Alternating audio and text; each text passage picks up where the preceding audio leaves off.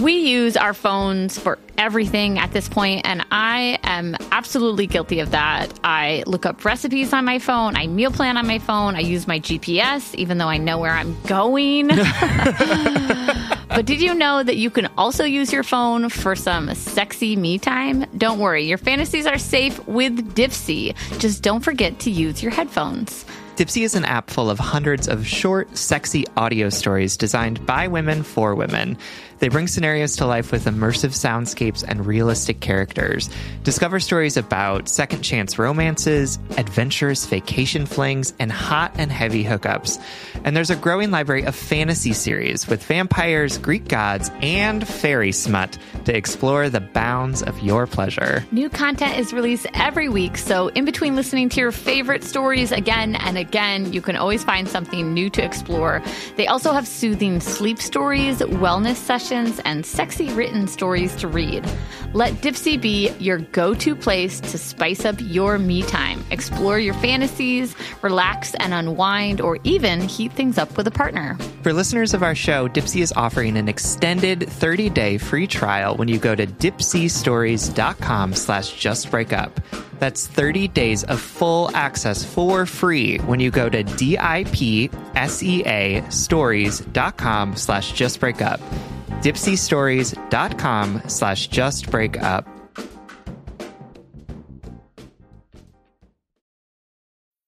Making everyone happy on vacation isn't easy, but you know what is? Going to Aruba. All you have to do is walk out your door to find pristine pools, relaxing white sand beaches, and an island teeming with outdoor activities that'll put a smile on any face. You won't just feel great, you'll all feel great, filled with a calmer, more peaceful vibe that radiates Aruba's warmth. And the best part is, it never fades. That's the Aruba effect. Plan your family trip at Aruba.com.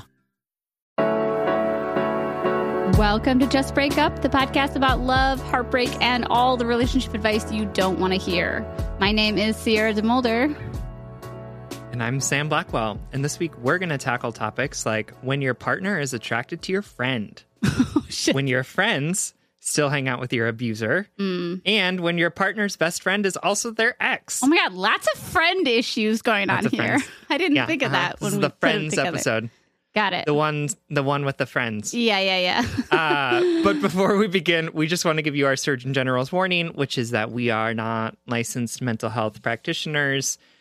So don't believe us when we talk about anything, really. Yeah. It's the safest bet, really. We are not professionals. We are not trained in any of this. We're just two podcast hosts. So please take our advice as you see fit. We are only here to offer our humble musings to hopefully shed some understanding and maybe some laughs on the incredibly rewarding but mostly confusing experience that is love. So welcome to this week's episode, Samuel. We have Thank you. You're welcome. We have a little bit of an announcement for our listeners. Yes, a big bit of an announcement. Absolutely. So many of you have used your internet sleuthing skills to figure this out already. Yep. But we are announcing that our partnership with Spotify is coming to an end. Yes. In an amicable way. Right. And so we are no longer going to be Spotify exclusive, which means that we are really committed to continuing to do this podcast and make it as sustainable as possible for us to be able to do it, which is why you should subscribe to our Patreon, but that's neither here nor there. But we are also really excited because it does mean that we get to be on all of the platforms that people use to listen to podcasts. So we are going to be able to reach a much wider audience. Yes. Again. We're thankful for Spotify for the work that they've done to build us up. And yes, it was a wonderful year. Absolutely. Get our name out there. We grew our listenership in our time with Spotify, and now we're excited to continue to grow it as we get onto other platforms. Yeah. And just know that you're probably going to see some changes come down the pike in the way that that we earn our money, basically. Yeah. That's all I'm going to say there. To make in the ways in which we make this podcast sustainable. As Sam said, in his little aside, now, again, like it was before our Spotify contract, Patreon is our number one source of sustainability right now. So if you haven't supported us on Patreon, it's just $5 a month or $5 like once. You can cancel it at any time. But there's also other tiers and other rewards if you want to check it out at patreon.com/justbreakuppod. But yeah, as Sam said, I think that we are both, saddened that this came to an end and also really excited to be back on all platforms because we know that's how we wanted to be, but we wanted to also see where we could take that partnership. But so in light of this news, when we found this out a couple months ago or whenever we did, we as a team really started strategizing about what our upcoming year would look like, how we could continue this podcast in a meaningful and sustainable way. And we have some really cool, exciting new projects coming along to help us in that adventure. And we've been working really hard on it. And like Sam said, you might see some changes in the next couple of weeks. But because we've been working so hard and to sort of like denote this change, we are going to take next week off. We are not going to put out a primary episode. Keep in mind, we have put out a primary episode 50 weeks out of the year for the last 2.5 years that we have done this. So we are going to give ourselves 1 week off to sort of solidify all of these changes so that you can go and subscribe on Apple Podcasts, Stitcher, all of those places that we're going to be back on now. And then when we come back, we have some amazing new content to put out that we're so proud of, that we really see as a great way to grow Just Break Up as an entity. So make sure you're following us on like Instagram. There may or may not be a Just Break Up TikTok that I made begrudgingly against my will. Hear me out. It's because I don't have a TikTok and I just was like, I just didn't want to do it because I waste so much time on Instagram already. Happily though, because that's where we post all, I have to be on it for work. Anyway, I know it's where the future, aka the young people, are. So there may or may not be a Just Break Up pod TikTok, so you could go follow us there. We will be putting out that new content there on Instagram, etc. And yeah, just so it's going to be the first Monday in September, no episode. But yes, we will have our Patreon episode. So if you're desperate for that good, true relationship advice, you can always support us for $5 and get 2.5 years of backlog episodes, I think. But yeah, overall, we're really excited. I just, on a personal note, I want to say when we first found out, I was like really sad. I felt like I was dumped and fired all in one day. They were very nice about it. I'm not bad mouthing Spotify at all, but I'm just, I'm an emotionally tender little thing.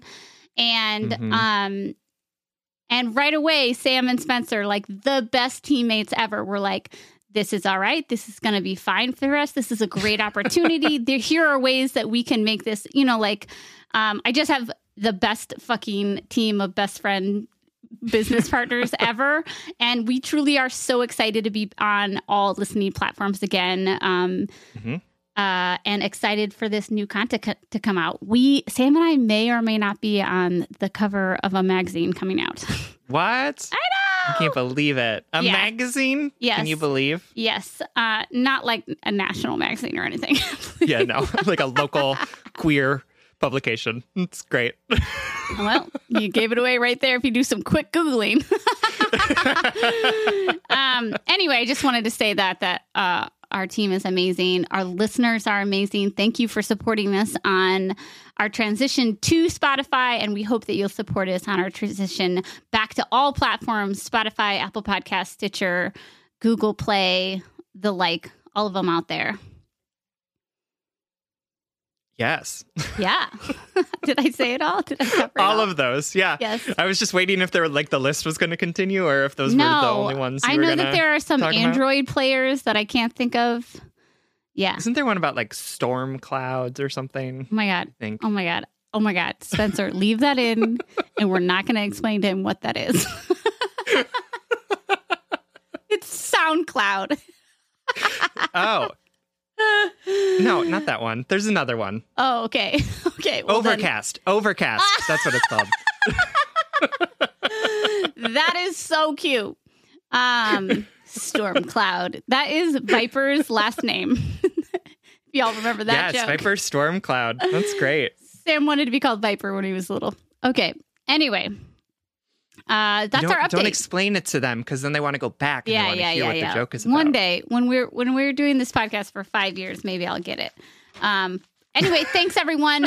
We're taking next week off, but you can catch an extra episode on Patreon. And after the first week of September, or actually now, you can find us on all listening platforms. Yeah, you could find us now if you wanted to. Yeah. On all of them. Yep. All right, Cool. Let's get into some letters. Let's do it. All right, here's our first letter. It is from Mush XOXO, whose pronouns are she, her, who is writing to us from WTF, USA. I love to vacation there. Dumb joke, but I had to. All right. Dear Sam and Sierra, I love you guys and would literally cry if you read my letter on your podcast. No pressure, though. I found you guys during a hard time living in another country, and y'all helped keep me stable through a wild time. Anyway, I finally have a sitch for you that feels worthy, so here it is. A friend of mine, she, her, and my boyfriend, he, him, are attracted to one another, and it makes me uncomfortable. What the fuck do I do? Last week, my boyfriend and I, had dinner with her and another friend of ours, and during which my boyfriend's body language was completely directed at her and was talking solely to her at the table a few times. Later that night, I brought it up. He acknowledged his fault, understood why I was uncomfortable, and committed to being more sensitive the next time we hang out as to not make me uncomfortable. But I was just hanging out with them literally an hour ago where they were basically just talking to each other the whole time. They have a lot of similar interests that aren't my wheelhouse, so I get that they just want to chat. But the whole time, I felt like I wasn't even there. I tried to make eye contact with both of them several times with fail, then left to, quote, catch a train because I was uncomfortable. I really had a train to catch, but not for another half hour. Context. Over a year ago, my friend had expressed being sexually attracted to both me and my partner, and though she didn't straight up suggest a threesome, I took it as an interest.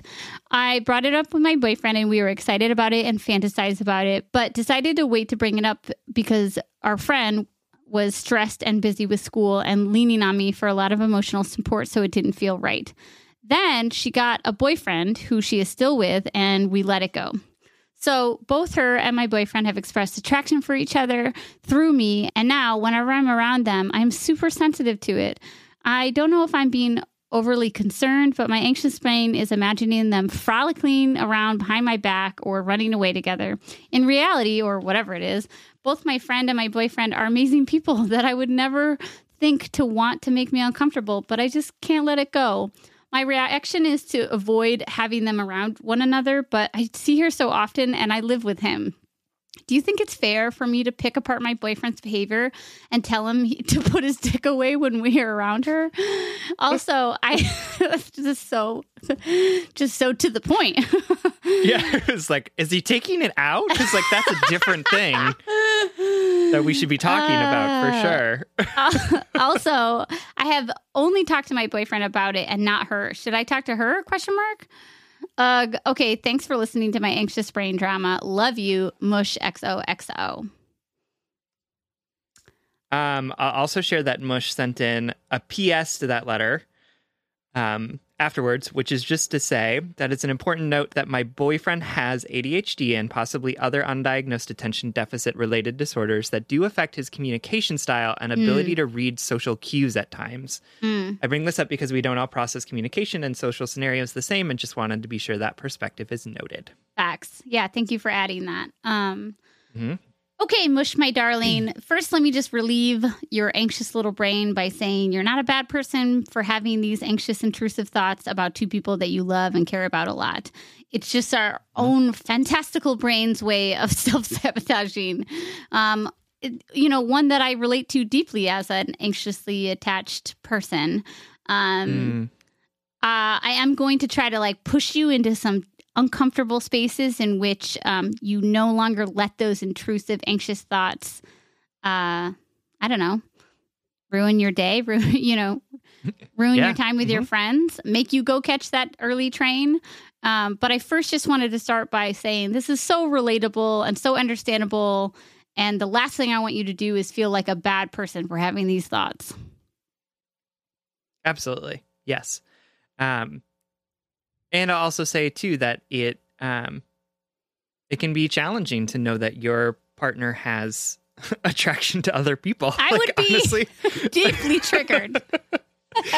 And to have that experience of like just knowing for real, that this person is that they're attracted to each other, right? You're not just like making it up. You're actually like aware of their attraction to each other. Yeah. You know that they've fantasized about each other or whatever it is. Yeah, that they would get it if it could be gotten. That's absolutely true. And it's important to remember too that we're attracted to a lot of people all the time and we don't act on those attractions, right? Like there are people that walk down the street that I'm attracted to. There are people in my life that I am friends with or close to that I am attracted to. And I also can recognize the fact that like, yes, attractions aren't always appropriate to act on. I have, control over or the capacity to put those attractions aside and say like, yes, I'm attracted to those people and I'm choosing to be monogamous with Peter. And so that is really where I'm going to put my time and attention. Yes, totally. And your boyfriend and your friend are also capable of doing that. Yes. Right? Like, just as a reminder that just because they're attracted to each other doesn't mean that either of them is planning on or is going to act on that attraction. Right. We get to make decisions about how we behave. And it seems like your partner and your friend haven't given you any strong indications that they're going to be acting on this, besides the fact that they seem to also get along really well. Yes, totally. They seem like they have a lot of shared interest, as you shared with us. And they probably enjoy each other's company and also find each other attractive. But that doesn't equate infidelity. It doesn't equate leaving you and running off into the sunset, right? And I was thinking too, I've heard it said a lot for an argument for polyamory or like why people choose that. Is the expression of saying that, if I love one person and love another person, my love isn't diminished. I'm fully capable of loving one person wholly and another or whatever.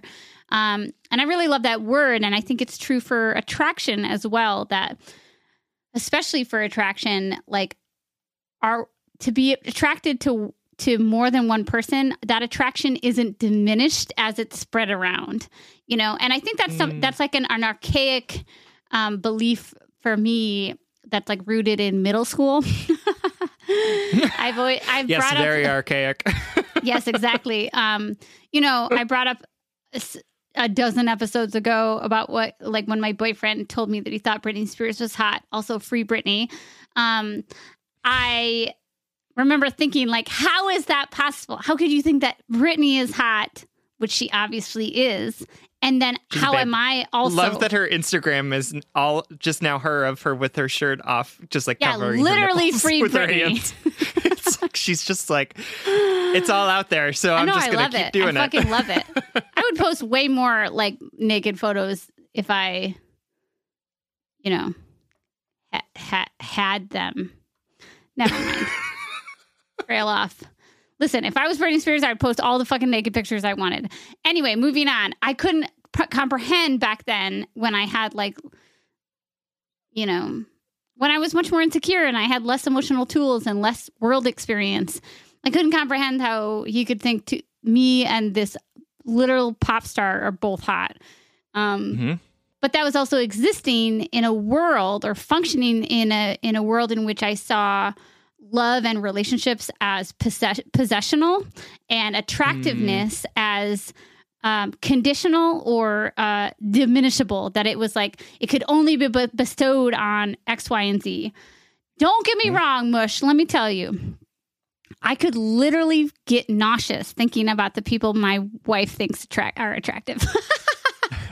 I could literally be like, oh God, that's just so gross. However, That's an archaic wound. That is the leftovers of a person that I don't want to be anymore. A person who believes that like there's only one pretty crown and one person gets to wear it at a time. No. It's like Mean Girls. You break that shit up. Everybody gets some. No, everybody gets their own crown. Take that metaphor out of there. We don't need to break up one. Everyone can get their own. That's what I'm saying. It's not like you get 20% of pretty and you get 30%, you know. Everybody gets 100% of their own attractiveness. Yes, absolutely. I feel like I started off really strong there and then just derailed. No, it's great. It's the story of our whole podcast. Yeah. I also really do appreciate you, Mush, sharing about your boyfriend's ADHD and that he doesn't necessarily pick up on social cues. And I think I appreciated because it also like really resonated with me too, and let me sort of see myself in your boyfriend of like, well, it is weird that he would be only talking to the person and not talking to anyone else, but just like remembering all of the times in which I feel so much more comfortable only talking to one person, like only talking to the person that's like seated right next to me, rather than sort of participating in big group conversations. And I don't say that as a way to diminish your anxiety about this or like belittle your anxiety about this, but I just offer it as you have, just sort of reflecting it back to you as a different perspective of what could be going on here. Because I think what our anxious brains do to us is we fixate on one possible thread that is the worst case scenario, or the thing that is like, well, this has to be true because I'm an unattractive person, or it's impossible for him to like me and also like her. She obviously is better than me because they have more shared interests in common, right? Like this narrative that we do where we sort of compare ourselves to everyone else and find ourselves short in every way. And instead just offering multiple different things that could be true instead, that are probably also true. Of he might just be awkward and like only wants to talk to one person. He might just really like talking to her because they have shared interests. But that doesn't mean that he wants to be with her. He just wants to talk with her about Star Trek, right? Like when I get around a person who wants to talk to me about Star Trek, the rest of the world disappears. Honestly, it's just me and that one person. And I'm like, okay, let's get into it. So like, I want to offer a lot of different perspectives here to help like alleviate some of to help disrupt, let's say, instead the single track that your brain might be on right now. There are multiple ways that could be going on. And the way that you can find a solution, the way that you can find the answer, or at least part of the answer, is to talk to your boyfriend about it and ask him about the things that are happening, not in an accusatory way of like, wow, you only talk to her, you're an awful person, but which I know that you wouldn't do, to be clear. Right. But in a way that is curious about it. Like, oh, I saw you and her talking quite a bit. Like, what were you talking about? What, like, just like understanding some of the things, because, you know, I could imagine that if someone saw me talking to a friend really intensely for like 3 hours, they might be like, oh my God, they must really like each other. But it's probably just because they were like, hey, I have some questions about Imperial Russia. Do you have answers to them? And I was like, yes, let me talk to you for the next 4 hours about that, because you opened the can of worms. And so now it's like, it's a Pandora's box. You can't close it after you open it. That's hysterical. It just all comes out. Yes, I totally appreciated literally everything you just said. Advice and otherwise. Sam's totally right. There are 100 reasons beyond their mutual attraction why they want to talk to each other. I do think, though, as an anxious person, as it sounds like you possibly might have an anxious attachment style, what Sam is so good at reminding me is that I am not solely responsible for processing my anxious triggers by myself. I always think that it's like my dirty laundry that I have to deal with, and I just have to suck it up and blah, blah, blah. I would encourage you to say to your boyfriend, so I'm having these insecurities. I've really worked through them, and I recognize that they're coming from a place that doesn't feel genuine to how I actually believe, what I actually believe, right? Mm-hmm. But I want you to know about them so that maybe the next time we're together, because I don't want to stop hanging out, because I love you both very dearly, and it's obvious that you are good friends. It's obvious that you like each other. Can you hold my hand when we're together? Is there a way that you can nod to me that reminds me that I am capable of shutting off that anxiety wheel, that I am capable of pushing away those paranoid thoughts, right? I have found a lot of strength in leaning on my partner's secureness, not having them solve my anxious problems for me, but having their stability, their secureness be a foundation for me to alleviate that anxiety myself. So what is that going to be? Like does he hold your hand during those conversations? Does he, I don't know, ask you a question? You know, how can we have your needs and his communication style meet in the middle? Mm-hmm. Yeah. I mean, I think you and him, you and he can even come up with some sort of sign that you give each other when those feelings are flaring up, so that he knows that you're feeling anxious, and you know, whatever the sign is, that he's telling you all of the things that he would tell you if you were alone together, and he would be talking this through with you, right? That's so like true. If you're feeling that anxiety, can you say, okay, when I'm feeling that anxiousness, I'm just going to grab your hand, and all I need you to do is look at me and smile at me, or something like that, where it can be like, right. I want you to know I'm feeling a little anxious, and he can say, I see you, I hear you, and you're okay. This is, we're going to get through this together, right? Yeah, totally. It doesn't necessarily, I think if we can, the more we can develop shorthand with our partners that allows us to really combat some of those anxious feelings, it helps us to remind ourselves of those conversations that we have when we're in private together. And so can you ask him if that's something that you all can agree to? And can you, exactly what Sierra said too, can you do the work to say like, okay, he smiled at me. Remember what this means. Remember the conversation we had last night where he said he loves me and that he doesn't mean to make me feel uncomfortable when he's doing this. And he just gets really excited about Star Trek and he doesn't even think what's happening, right? Like whatever it is, processing through that together. And I like that because it requires both of you to do a little work in that too, where he has to stop talking and be like, hey, listen, recognizing what's happening. So see if that is something that can be helpful for you all as well. But know that it's okay to be feeling this way.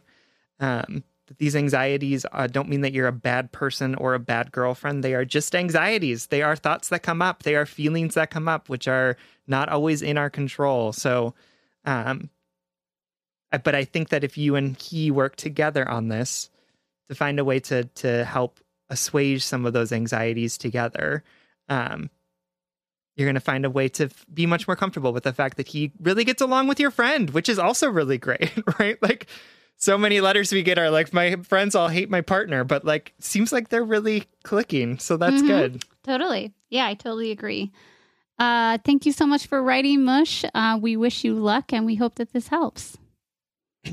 We love you. All right, y'all know that Sam and I record every single episode of Just Break Up virtually, so I literally see this beautiful person on Zoom like multiple times a week, and every time Sam pops up into Zoom, I comment on their outfit. And I swear, like 99% of the time, I'm like, oh my God, that outfit is so cute. Where did you get it? Sam says Quince. You too can upgrade your wardrobe with luxury essentials at unbeatable prices. Quince is here to transform the way you shop with a range of high-quality items priced within reach. That's right. They have 100% Mongolian cashmere sweaters for $50, organic cotton sweaters, washable silk tops, and timeless 14-karat gold jewelry. And the best part, all Quince items are priced 50 to 80% less than similar brands. By partnering directly with top factories, Quince cuts out the cost of the middle person and passes that saving on to us. And Quince only works with factories that use safe, ethical, and responsible manufacturing practices and premium fabrics and finishes. I love that. Y'all have heard me talk about my leather bag that I use as both a laptop bag and a diaper bag. And I love it because honestly, it looks really cute in every single circumstance that I use it. Indulge in affordable luxury. Go to quince.com/justbreakup for free shipping on your order and 365-day returns. That's QUINCE.com/justbreakup to get free shipping and 365-day returns. Quince.com/justbreakup. All right, Head and Heart workers, you know I'm all about tackling our money shame and becoming fiscally empowered, regardless of how much money we make or how much debt we have. I think it's such a crucial step in our own self-acceptance and empowerment. That's why I love that today's episode is sponsored by Rocket Money. Rocket Money is a personal finance app that finds and cancels your unwanted subscriptions, monitors your spending, and helps lower your bills. With Rocket Money, you can see all of your subscriptions in one place, and if you see something you don't want, you can just cancel it with a tap. You never have to get on the phone with customer service. They'll even try to get you a refund for the last couple of months of wasted money and negotiate to lower your bills for you by up to 20%. All you have to do is take a picture of your bill, and Rocket Money takes care of the rest. Rocket Money has over 5 million users and has helped save its members an average of $720 a year with over $500 million in canceled unwanted subscriptions. And listen, we always talk to you about like conflict styles and open and honest communications, but honestly, save your energy and get Rocket Money to cancel those subscriptions for you. Stop wasting money. You don't need to practice that. Yeah. We don't need to do head and heart work with like customer service representatives. You know what I mean? Like, just like use the middle person. Just get Rocket Money in there to help you do what you need to do. Stop wasting money on things you don't use. Cancel your unwanted subscriptions by going to rocketmoney.com/justbreakup. That's rocketmoney.com/justbreakup. rocketmoney.com/justbreakup. All right, everyone. Our next letter comes from Sad Little Toad, who is writing from Stinky, Texas, which is also where I like to take my vacation. Hi, besties. I have a question for y'all that's been bugging me for months. Is it okay to feel weird about one of your friends still hanging around your abuser? Back in February, I found out that through Snapchat that a friend I've known for years was hanging around my abusive ex, a boyfriend of 5 years. Seeing his face and hearing his voice unexpectedly really triggered me, so I reached out to her. I explained to her that I'm not trying to tell her who she can and can't be friends with, but wanted to let her know what type of person she's associating herself with.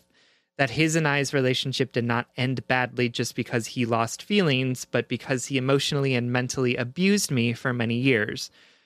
I expressed that seeing him really took a toll on my mental health and asked that if she chooses to still hang around with him, to please use Snapchat's option of blocking me from viewing her story for the day.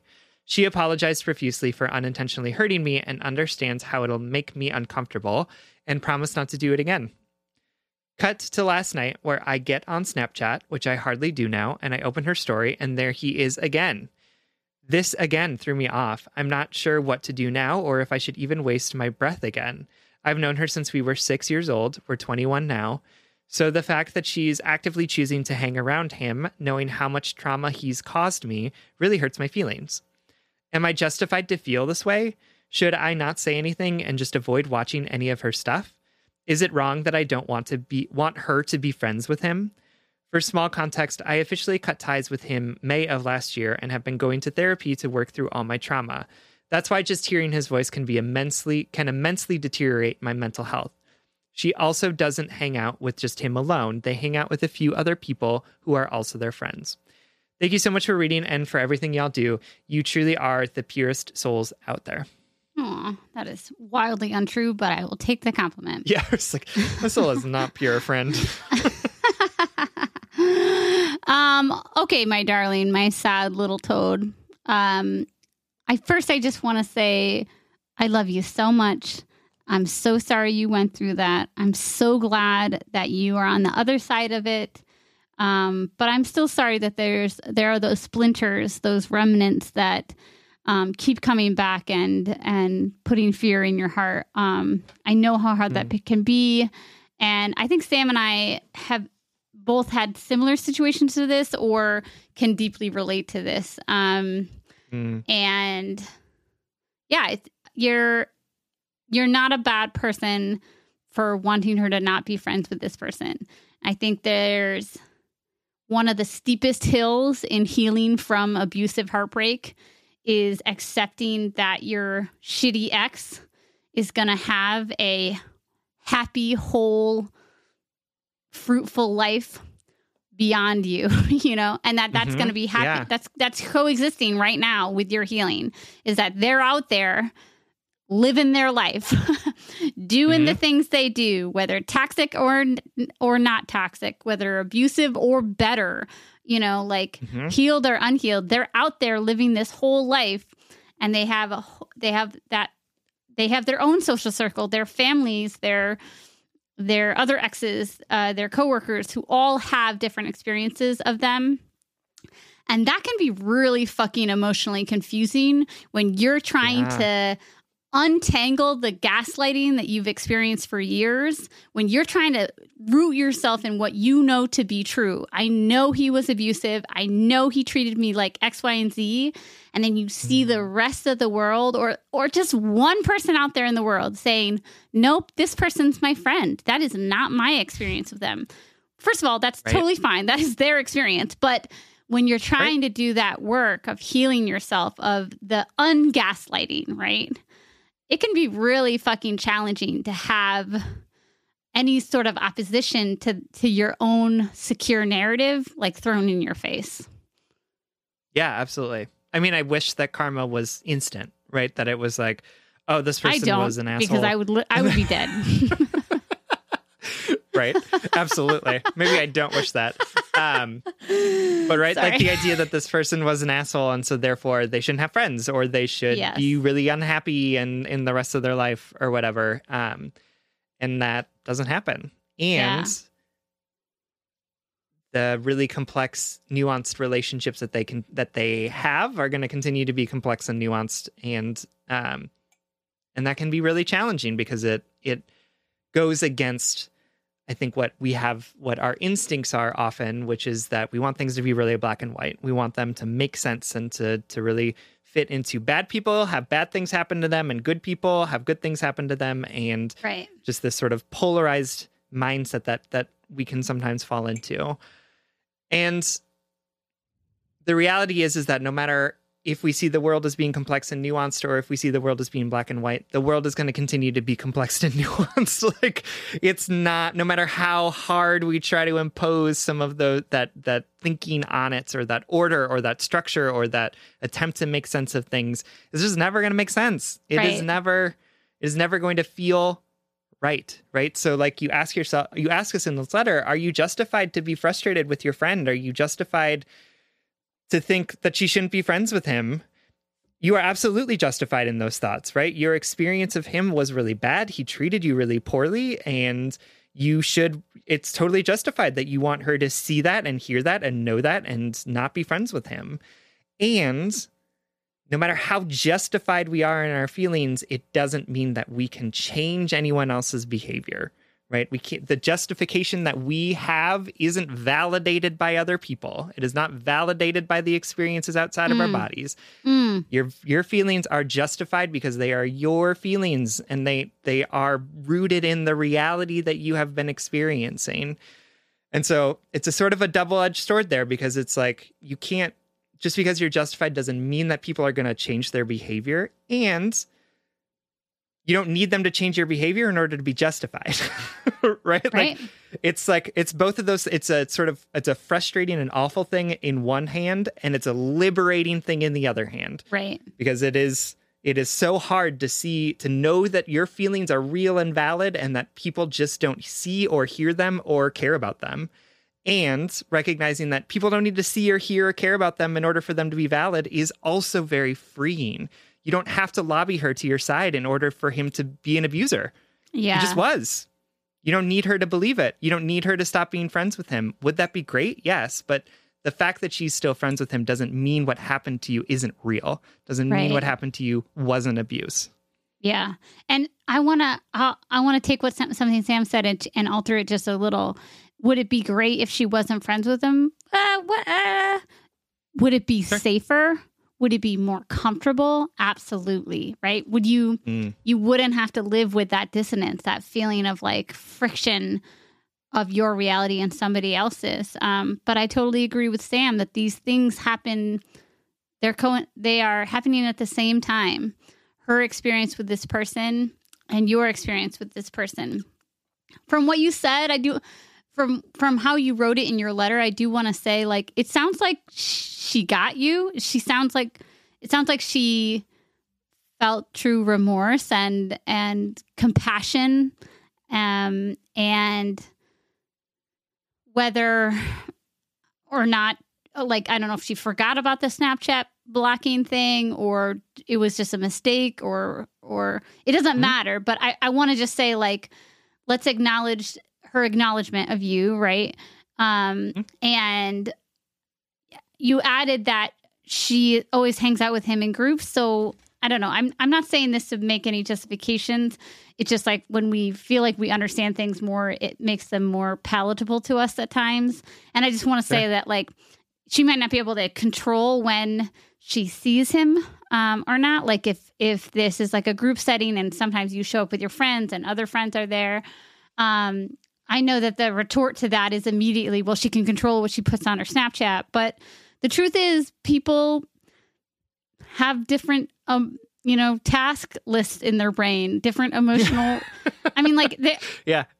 Like, I want to say she wholly believed you, felt true empathy for you, and tucked that away in her brain for future interactions with this person, right? Mm-hmm. And that she just, like, forgot about the Snapchat thing. But there's also a chance that she, like, believed you, understood, but said, I'm going to still hang out with this person and I'm not going to block my, like, I don't know, like, this is all to say you can't control, unfortunately, if this person posts this person or not. I like that you asked. I like that you requested that boundary. But if she can't give it back to you, this might be an instance where you block a good friend. That is a thing that can happen. That doesn't mean your friendship is any less valuable. It doesn't mean that you're a bad friend, but it just means you want to hang out with that person on terms that feel safe to you. That means in person, you two can get together, hang out, right? You just don't need to see her hanging out with other people. That would be totally reasonable for me.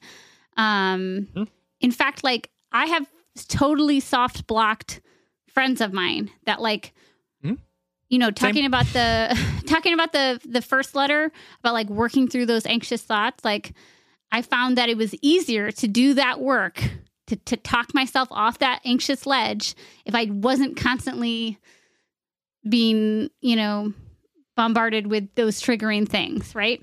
I could do it better. So just want to say that you can, like, block your friend. Absolutely. Remember that social media gives people access to us that they haven't had since before Ever. social media. And it gives us access to people that we don't necessarily want access to. And so social media is not an entitlement, right? Like, people are not entitled to access to you or for you to always access them. That's what social media would like for us to think, because that's how they make their business happen. But you soft blocking a friend, you not watching a friend's stories, you even blocking this person on Snapchat it is not you taking something that they deserve away from them, right? It is you making a decision that you don't want that access to that part of their life because it hurts you or because it makes you uncomfortable or reminds you of things or is triggering for you. So, like, you don't have to watch this person's story to be her friend. You don't have to watch any of her Snapchats to be her friend, right? We are autonomous human beings who can choose how we engage with other people. So I would encourage you, what I will say to you is, you now know that her stories are not a safe place for you to hang out. So don't hang out there, right? And if that means that you have to block her so that the temptation's not there, that's fine. It can also just mean that, like, when you're looking at your Snapchat, you just skip those stories, right? Yeah. You go to your other friend, right? Just know that that's where it's going to happen. And this is not to throw her under the bus or to make her seem like a bad person, because I don't know why she's doing this, or like Sierra said. But as a person now, that that's not a safe place for you. And it's okay for you to not spend time there. You're not doing anything wrong by not spending time there. Yeah. And the last thing I want to say is I have been in a situation like this, and I know how like exhausting it can be to feel like you have to protect your own truth and protect other people by convincing them of your truth, or that there's it's the labor of trying to enforce justice in a unjust world. This person was bad to me, and therefore everyone needs to know that he was bad. And that sounds maybe trivial, but like we know that that's the core of a lot of our feelings after breakups, like whether we want to admit it or not. And I just don't, I want to encourage you to, if possible, reframe this in your mind, or maybe it's already there like this, but don't think about this in terms of a problem you need to solve, or a mission that you need to accomplish, or something that makes you feel as though you need to do more to I don't know, to make the world safer, to make your friend safe. I feel a little like conflicted or like verbally confused when talking about this, only because like, of course we want people to be safe, and we want people to have information at their fingertips to be able to make full and autonomous decisions about the people they spend time with. But this is what I want to say. It is not your duty as the person who was abused by this person to protect the world and to tell the world about their true selves. That is not your responsibility. That is not on your shoulders. And dare I say, that is not a step to healing, right? Speaking your truth, being sure in your truth, for fuck's sake, of course, that's a part of your healing. But protecting people from this person doesn't need to be a step in that. I just don't want you to feel like a weighing responsibility in this. I want you to instead lean into that discomfort of knowing that your ex is out there existing in whatever way they want to be, and that people interact with him on a daily basis, and that you don't need to anymore. That is no longer yours. That is no longer part of this safe golden space that you are creating for yourself. And I know it's hard when that voice, when that face, when that person gets let back in. That's, you never asked for this. You're creating this sanctuary for yourself outside of this relationship, and he slipped back in. But it is not your responsibility to be a gatekeeper for all of his relationships, just your well-being. Yep. Yeah, absolutely. And I think that can be a hard thing to hear, because I think that there's sort of a lot of legitimate narratives around the fact that, like, well, we need to talk about our abusers so that people can be aware and they can have all of the facts too. But I also want to say too, what an onus and what a burden to put on the people who have been abused to then put the protection of everyone else on them as well, right? Like, it's not, it's important for us to recognize the power that comes with sharing our stories about people who have done us wrong, in an attempt, like Sierra said, to speak our truths, and as a side effect of that, or as a consequence of that, finding ways to protect other people from those abusers. But it is not our burden as people who have been abused to protect everyone around us from this person, right? It's the onus on the person who's doing the abuse to stop the behavior.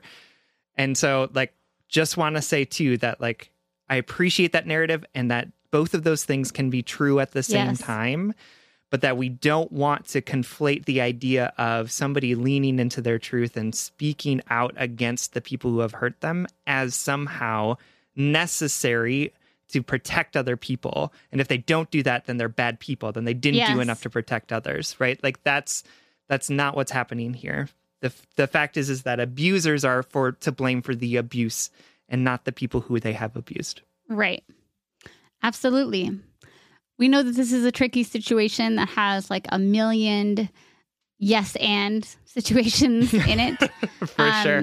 Yep. And we know that that's particularly hard to deal with, especially when you're relearning your piece and trying to protect it. But we know you can, and we believe in you. Thank you so much for writing, my sad little toad. Thank you so much. We love you. We hope this helps. This episode is brought to you by Paramount Plus. Get in, loser! Mean Girls is now streaming on Paramount Plus. Join Katie Heron as she meets the plastics in Tina Fey's new twist on the modern classic. Get ready for more of the rumors, backstabbing, and jokes you loved from the original movie with some fetch surprises. Rated PG-13. Wear pink and head to ParamountPlus.com to try it free. This episode is brought to you by Paramount Plus. An unlikely friendship begins in the Paramount Plus original movie Little Wing, starring Brooklyn Prince with Kelly Riley and Brian Cox. Reeling from her parents' divorce, Caitlin steals a valuable bird to save her home, but instead forms a bond with the owner, leading to a new outlook on life. Little Wing, now streaming exclusively on Paramount Plus. Head to ParamountPlus.com to try it free. Rated PG-13. All right, the final letter is coming to us from Cameron is Annoyed, whose pronouns are she, her, who is writing from a place where best friends matter more than girlfriends. Hi, Sam and Sierra. I want you to know, firstly, that I am so thankful for your podcast, this community, and the online Facebook group of supportive, loving, and wonderful people that you've brought together. Our little Facebook community is such a supportive place, and the meetups are just lovely. I also want to say that I got out of a 22-year-long abusive relationship with an addict over 2 years ago and struggle with PTSD and a general feeling that I am damaged because of it. That said, during the time that I was, quote, going through it, I listened to your podcast nearly every day. Woo! Just got super emotional. And it kept me strong, determined, focused on getting out of that trauma bond so deep it felt like Stockholm Syndrome. And I truly can't thank you enough. Well, thank you so much, Cameron. Oh, I know. So on to my shit show of a question. I'm a single mom of 4 kids and started dating a wonderful, supportive man, he, him. Let's call him Clark. He shows up. He's dependable. He's funny. The sex is great. And after 6 months together, he recently met my children and is wonderful with them. I love him. I love being with him, and there's no drama. I do sometimes struggle with the lack of drama because my previous relationship was so full of drastic highs and lows that this feels like a friendship rather than the intensity that was always present in my previous relationship, which was riddled with lying, love bombing, and typical cycles of abuse.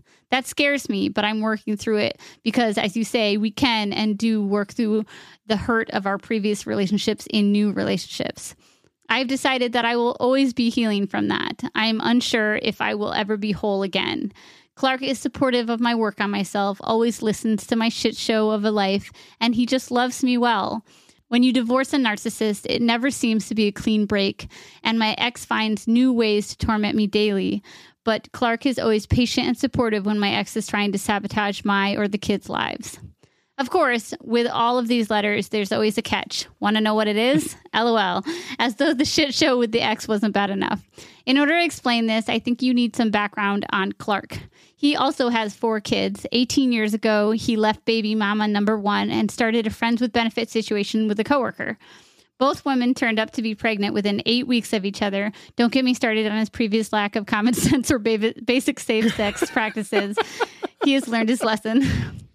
He continued to be on again, off again with both women for several years, it seems. He claims that his relationships with the coworker, let's call her Julia, was never a relationship and just a friends with benefits. They are still best friends without the benefits, it seems. She is the mother of one of his children, which makes it difficult for me to be outright rude to this woman. And I would never do that anyway. I told him that I would feel better if I met her and did meet her early on in our relationship. Clark and I had a date planned. I was supposed to make him dinner and bring it to him, which I did. But before I left the house, he called and said that Julia was having a bad day and wanted to know if we could take her out to dinner and drinks instead. I put the dinner I made for him in my fridge and headed out to meet this woman. He even invited another friend of his along so it wouldn't be awkward. I wanted to like her. I really did. Be the cool, chill, nothing bothers me girlfriend who trusts her boyfriend and is never jealous. But, y'all, she was subtly trying to fuck with me.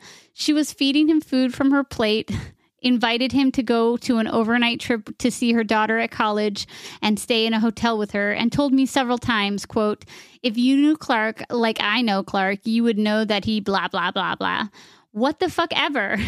I was quite annoyed, but it was so subtle that aside from Clark saying after that he wasn't sure why Julia would invite him for an overnight trip, I don't think he saw what I saw. He goes to dinner with her once a week. He tells her things about me and my kids, all the things you would do with your very best friend, except he used to sleep with her for years. I don't think he sees her in any romantic way, and I'm not even entirely convinced that she sees him in that way. My thought is that he is her backup, and that she is either consciously or unconsciously trying to sabotage his relationships. Or maybe I'm giving her the benefit of the doubt and she really is trying to straight up go Julia Roberts to my Cameron Diaz in my best friend's wedding. Here's the big issue. He's moving out of his apartment he has lived in for 23 years, and his new place won't be ready for a month. So he is couch surfing for that time. My kids and I said he could stay here with us for a month, and I even have a spare room if he is uncomfortable with us sleeping in the same room when my kids are in the house. He has decided to stay with Julia instead on her couch. He didn't even ask me how I felt about it. And whenever I talk about it, he says I'm trying to, quote, push my agenda down his throat. I told him that I need better communication, as he hasn't officially told me he is staying with her. He just won't talk about it at all. But I know he is. The move date is getting close, and I can't shake the feeling that I won't be strong enough to deal with the month of him living with her. To make matters worse, when I bring up anything about the move, he gives me the silent treatment and goes out with Julia. I know that conflict of this nature triggers my PTSD, and it's almost like I freeze and shrink back into my shell and make myself small and agreeable to keep the peace. But I can't help but feel like this is disrespectful of our relationship to not even ask how I feel about this and to ignore my direct questions about where he will be staying when his lease is up, or for him to say, quote, I don't know. I know that the level of anxiety I feel has less to do with the actual situation and is more of a PTSD trigger, but that doesn't make it any easier. I'm scared I will lose him if I push too hard. I also can't shake the feeling that if Julia and I were in a burning car, he'd save her first. Dramatic and over the top, I know. But that's where my fucking head is right now. What do you folks think? Is there a solution? I know Clark loves me, but this is a horrible feeling. Sincerely, Cameron is annoyed. Okay, Cameron, my darling, thank you so much for writing and for joining our Facebook group and for participating in this head and heart work. I'm so proud of you for leaving that abusive, narcissistic relationship and for really processing the aftermath. I know that is a long and hard road, but I just want to say you've come so far and you've done it all yourself. This is all you, you know. And I definitely see why this situation is really triggering. Oh, for sure. 100%. Yeah. I think it's hard to know when our friends or when our partners are friends with their exes. Like, I think that is just such a a common trigger for folks because it can just be like, wait a minute, you agreed to have sex at one point. Like, how are you stopping? Now you like, don't. Yeah, right? Like, is there like an on and off switch? How do I make sure to like tape that switch down? Like, I just want to keep it down there. Yeah. So like I think that feeling of insecurity or jealousy or whatever it is that is like coming up for you is like I think a very natural response, or like maybe a very common response that people would have in a situation where your partner is still really good friends with somebody who they had a long-term relationship with, a long-term romantic and sexual relationship with. So know that you're not alone in those feelings of being like, ooh, and also we have the opportunity to choose how we respond to these things, right? And we have the ability and opportunity to say, yep, I know he used to sleep with her. That's a really intense thing. It is. And he's not right now. like, we know that he's trying to be with me, that he is in partnership with me, that he has chosen me over this person, because they're not together and we are. So right. I think that I'm going to have some trust in that. Right. So yeah, this reaction is normal, and you have the opportunity to do exactly what you're doing. Right. Yeah. Which is to say, like, I think that this isn't true. I think that there's more to this. I think that I need to trust myself and trust my partner, because how can I be in partnership with someone if I'm not going to trust them? Yeah. This is not what I want to spend my whole time focusing on in my response, but I do want to nod quickly at, whenever somebody says that they give the silent treatment, it's like a huge red flag for me.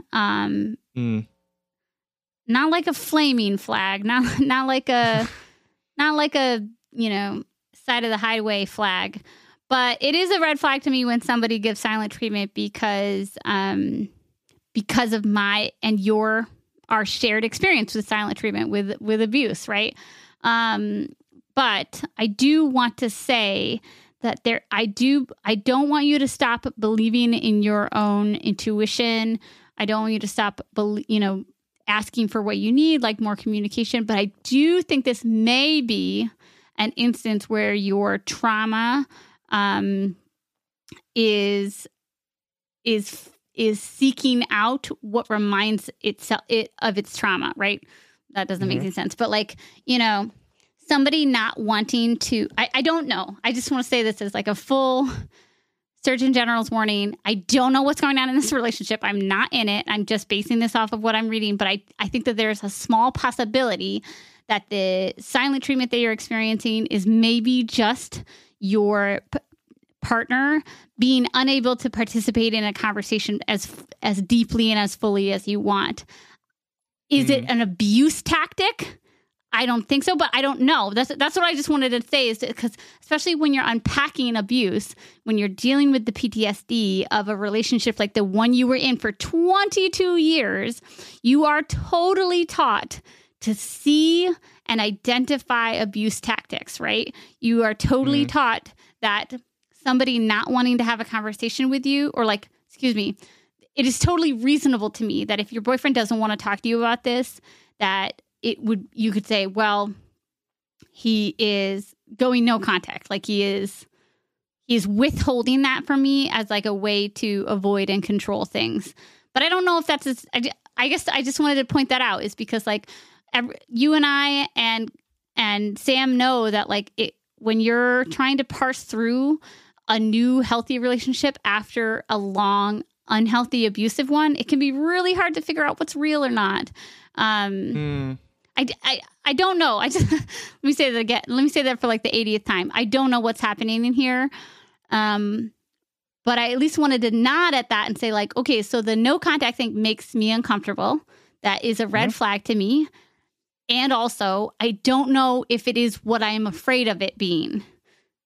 Period. I guess that was a really long-winded way to say that. Yeah. No, but I think it's important to call out, because silent treatment is such an abuse tactic. Yes. And silent treatment can also just be a Someone's reluctance or an yeah. inability to manage conflict, right? Thank you. That's what I'm trying also to say. That's also a pink flag for me. But one of them is like vindictive, and one of them is just like, okay, well, let's see if we can be better at this. Yes, totally. I think it's also important to remember, too, that like there are different types of conflict that I think are going on here that maybe you and he are arguing about different things, right? Yes. Like, as we think about conflict, there's conflict that is material, like you're arguing about something specific where one of you is getting something that the other one needs or whatever it is. And then there's also symbolic conflict and relational conflict, too, where it's like, oh, it's not about the fact that you won't take out the garbage. It's about the fact that you don't respect the household, right? You're not pulling your weight in the shared community that so like, I'm screaming about you about like taking out the garbage, and you're like, I don't know what to tell you. I already took out the garbage. And it's like, it's not about the garbage, right? It's about this other thing. And I think that might be happening here, where he's on this relational, or he's in this argument where it's like, she doesn't want me to move in with Julia. There's nothing we can do about that, because that's what I'm going to do. And so like, let's just not talk about it anymore because like that's decided. Right. There's no conflict there anymore. It's decided. And your conflict is saying you're hanging out with Julia over me. This is speaking about our relationship. This is speaking about how you like her more than me. Or this is speaking about how you won't engage in this conversation, which means that our relationship isn't working in the way that it should genius. be. Right? And so I would encourage you to help him recognize the fact that this is a symbolic conflict. So how can you talk about the way that this is making you feel? Not in a way of saying you're a bad communicator or you need to communicate differently or this, I can't believe that you're doing this thing, right? But instead saying the fact that you're going through this process without talking to me about it makes me feel like you don't value my opinion or my feelings. I know that that's probably not true, but the way that you're doing this is triggering this in me, or is I'm feeling this type of way about it. And like, I know that this might feel like it's an overreaction to what is just you deciding who you're going to stay with for a month. And here's how it's making me feel. Here's the conflict that I'm feeling about your participation in this relationship. And talking about it in that way might help him sort of get his head out of the ground and see like it's not just about the fact that he's staying with Julia, it's about what that means for you in this relationship. So I think talking to him about that might be helpful. Yes. And at the same time too, doing all the things that you're already doing of reminding yourself of the past and the things that you've experienced in the past have rewritten some of the shortcuts that you might make in your head about what things mean, right? Like the fact that he is here, I'll just say this explicitly, right? Like I could imagine after dating somebody for 6 months, not wanting to move in with them for a month, especially if there are kids involved, right? Like that for me would be like, that's too much pressure to put a new relationship into to live together for a month. I would much rather, like I could totally imagine this happening where like if Peter and I had been dating for 6 months and I needed someplace to stay for a month, I would for sure stay with my friend Merrick for that month, right? Like it would have been too much for me to even think about. I would also say too, like his friend Julia is like a little bit weird about like trying to assert some dominance over you. And I don't think it's that weird. Like, I think that a lot of friends probably try to assert dominance over their friends' new partners. I think it's just like a weird thing human that we response. Like, Absolutely. I think Sam and I were talking before recording about this letter, and I brought up the idea that, well, first of all, I just want to say, Cameron, like, your feelings are totally valid, but let's give ourselves the privilege of a response and not just a reaction. So the reaction is, oh my God, this bitch is totally subtly and not so subtly, consciously and not so unconsciously trying to keep this person, sabotage my relationship. That's a reaction. The response could be, for example, it's just a weird human thing that people do to like establish history with people. I can imagine a world in which Sam starts hanging out with new friends, and I would never. And I feel insecure.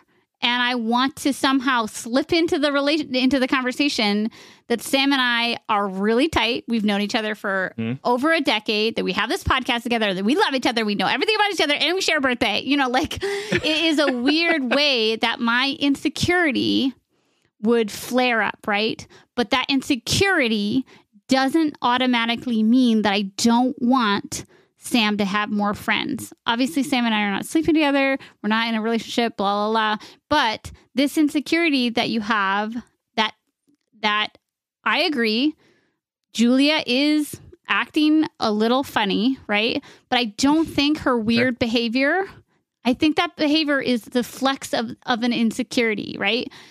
Here's my best friend. He's with somebody new. I want this new person to know that I have stake here. It's not that I want to fuck your boyfriend. It's that we have a long-standing, important relationship. And like, it's just, I don't think it's like the best thing I've ever done, but I have done things like this, and it's a weird territorial thing that we do. I think it's like evolutionary, and I don't love it. I'm not a fan of it. I don't think Julia was like cool to feed him off of her plate. Like, I can't read that sentence without laughing. But just to help you unpack it, just remember that like the worst case scenario that we often make sense of things with often is just the thing that our fear goes to first. Honestly, if they slept together, 18 years ago, and now they don't, that's real.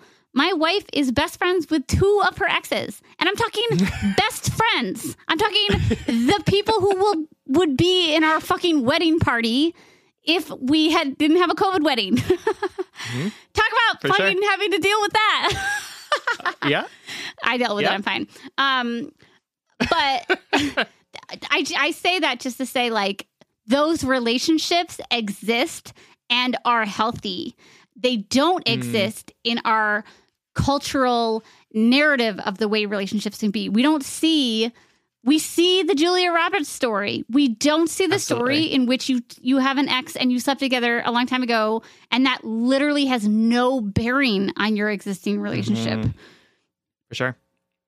Yeah. Yeah. No, absolutely. I think especially as a victim of abuse too, like, you're probably really hardwired Protective. to make shortcuts, right? To sort of know exactly, to see what's happening around you and evaluate it immediately. Yes. Being like, okay, what do I need to know here? What's the subtext?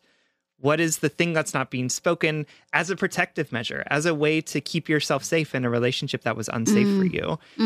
But what I want you to do in this situation, both with your boyfriend and with his friend, is to describe what's happening without evaluating it, without jumping into it. So instead of saying, she was fucking trying to psych me out by doing all these things, I want you to say, okay, she fed him food off his table. She said that thing about how she knows him really well. She laughed at all of his jokes, right? Like, these are all just things that, and he that went happened. home with me. Right. Absolutely. And we talked about it afterwards, and he said a couple of those things were kind of weird, right? Like, just like describing what's happening to try and hotwire your brain into not making those leaps immediately. So when he says he's going to spend a month on this person's couch, he's spending a month on the couch of a friend, right? Like, it doesn't necessarily have to mean anything more than that. Right. So how can you prevent yourself from sort of making those intuitive jumps, which you're really good at because you had to be, and instead just sort of live in the present moment and say what's happening around you without necessarily trying to interpret it or trying to make meaning out of it. It is not possible to feel fear if you're not playing out the movie of your anxiety in your head. If you're not convinced of the narrative, if you stop playing out the terrible circumstances that you are sure are going to happen, because subtext here is you don't deserve someone who would be committed. Like, how could he possibly? How could she not be a threat? Well, she's not, because you're wonderful and because they don't have that relationship. But the fear goes away when we stop subscribing, when we turn off the movie, right? When we stop believing in that, in those narratives. And I just want to say, if it hasn't been already explicitly clear, Sam and I love you, and Sam and I 100%. deeply relate to not only your head and heart work journey, but the struggles that you're having in this relationship. They're so relatable. They're so understandable. They're so human. And also we can push that. We can push the barriers of that. What does it mean to trust my partner? What does it mean to trust my partner's friends? What does it mean to trust people, right? Because that's what we're talking about here. It's hard. It's hard when people challenge us and trigger us and make us feel like the things that are good in our lives are being threatened. And this is all to say, it's not that I don't think that you don't deserve communication from your partner. I just want to say that really quickly. That you can talk to him about these things. But also, if I told I mean, honestly, my wife, like I said, best friends with 2 of her exes, going on 20 years now, since they dated or whatever. And if I said to her, like, she would think it was so weird that I was like insecure. No. She would validate it, right? Because that's just who she is. But it would be like, I can't believe you think this is a threat. Like, because she does not see those exes as exes. Those exes are her friends, her best friends, right? Mm-hmm. And yeah, I mean, that's just the truth of it. Yeah, for sure. Yeah. And I made a decision a long time ago that I was not going to be in a relationship without trusting people. Like, it was just like, what's the point of being in a relationship if I'm not going to trust this person? Because it's just, it's not pleasant for me. It's not pleasant for them. And why would I choose to be with someone I don't trust? So, like, I think that's remembering too, that like it's easier to trust trustworthy people is also something that I found out. And that it is a choice that we make every day. It is something that we can agree to do. Like, I trust Peter because he's trustworthy and because I love him, and I don't want to be in relationship with somebody if I am choosing not to trust them, right? Yeah. Like, which doesn't mean that he, might be like, he could be cheating on me, right? Like, that is a total possibility. And I don't want to be in the headspace where I'm constantly worried about that. I do not want to do that with my loved ones anymore. And so I make the conscious decision to say, even if Peter is cheating on me, it's not because I trusted him, right? It's because he cheated on me. It had nothing to do with the fact that I decided to find him trustworthy and decided to extend that trust to him. And so would tell you the same thing too. Like, if your partner is cheating on you with Julia, which, by the way, I do not think is happening. Right. But if he is, it's not your fault because you trusted him. It is his fault because he did it. So, like, remember that trust isn't this stupid thing that we do. It's not a bad thing. It doesn't make us idiots or doesn't make us susceptible to other people's bullshit. Trust is a beautiful, wonderful thing that we can choose to participate in, and I love that trust is something that we as humans are capable of. I love the idea that we have so much faith in the abundance of the world that we can, like, be around other people and say, like, you know what? I don't think you're going to hurt me. I think that we can be working together on this. Totally. I think that's beautiful. And honestly, Cameron, I feel like Sam and I could talk about this letter for an entire hour because there's a lot here. There's a lot of nuance. There's a lot of history. There's a lot of triggers. And there are a lot of unknowns still. Like, we don't know the ins and outs of your relationship. We only know what you shared.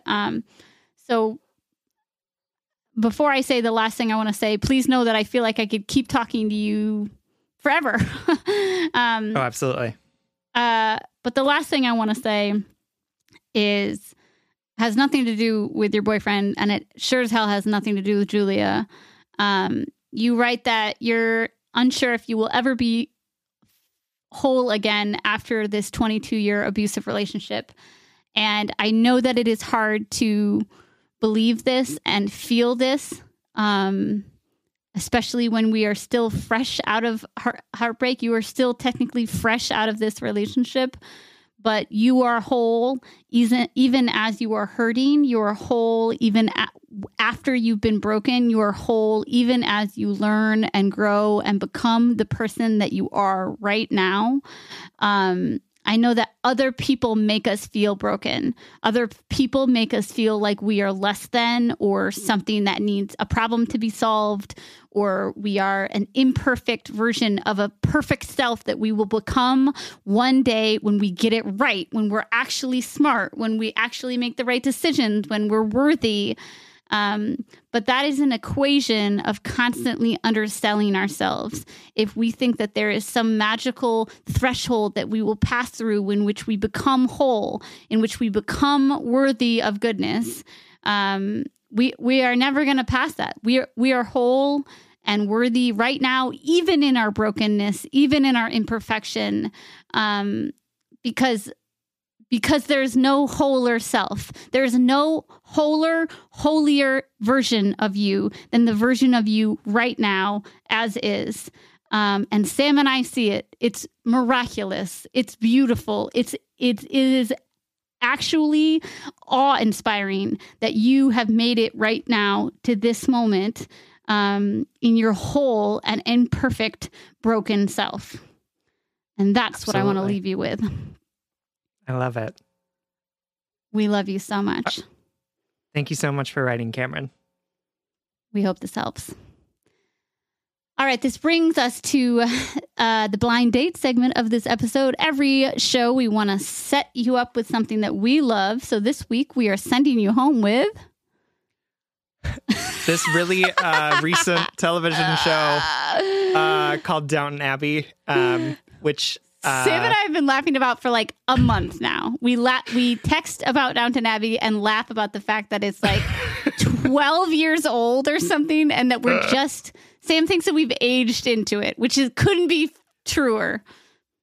No, honestly. Okay, so the show came out in 2011, and I watched the first season in 2011, and I was like, "This is dumb. I don't know why anyone would want to watch this show."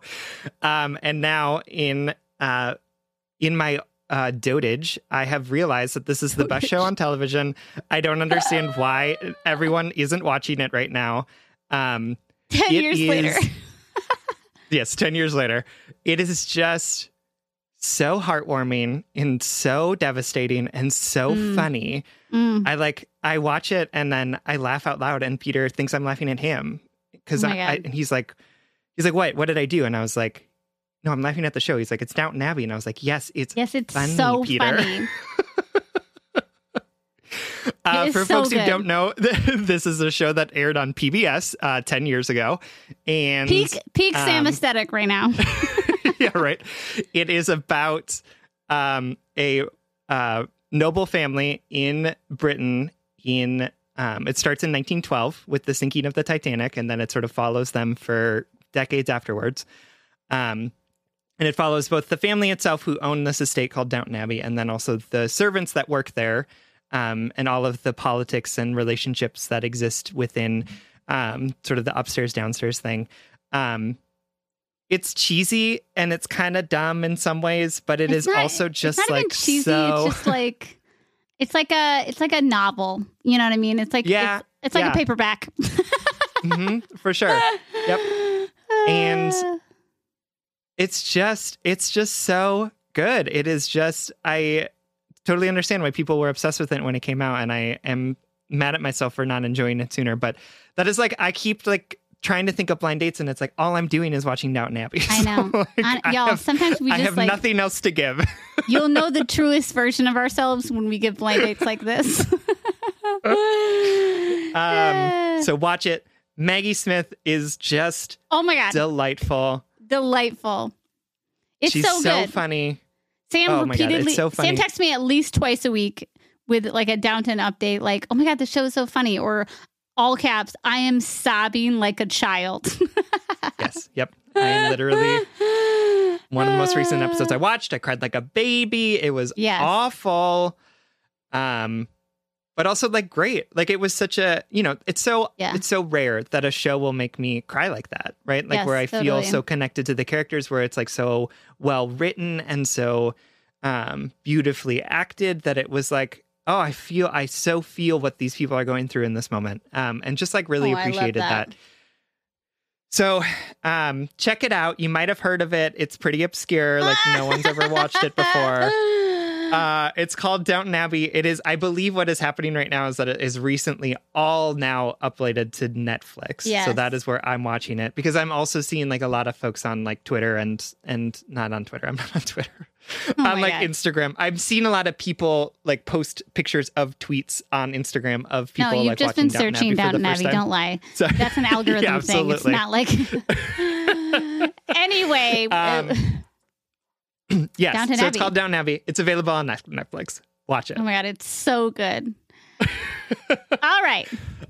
All right, everyone. Thank you so much for listening. You can like us on Facebook, and you can follow us on Twitter and Instagram, and maybe now TikTok at Just Break Up Pod. Yep, you can slide into our DMs. Send us. Are there DMs on TikTok? I fucking don't even know. All right. Anyway. You can slide into our DMs, send us your favorite relationship memes, but most importantly, you can submit your questions about all matters of the heart at justbreakuppod.com, which is also where you can find our merchandise. Please remember to follow, subscribe, give us a 5-star rating and review wherever you get your podcasts. And please consider supporting us on Patreon. If you support us on Patreon for as little as $5 a month, you'll get an additional bonus weekly episode. That's patreon.com/justbreakuppod. This literally keeps the mics on and helps us reach more brokenhearted souls who need 2 random strangers giving them relationship advice. Original music, recording, editing, producing, managing, good friending by our buddy Spencer Worth Davis. Make sure to check out his music on Spotify under the name Big Cats. And remember, it's time to release control over the things you cannot change. Release control over the things you cannot accept. Instead of wanting the universe to move or act or end up in a certain way, trust that it is working on your behalf. Be calm in the chaos, comfortable in the discomfort. Let go and allow. And if all else fails, just break up.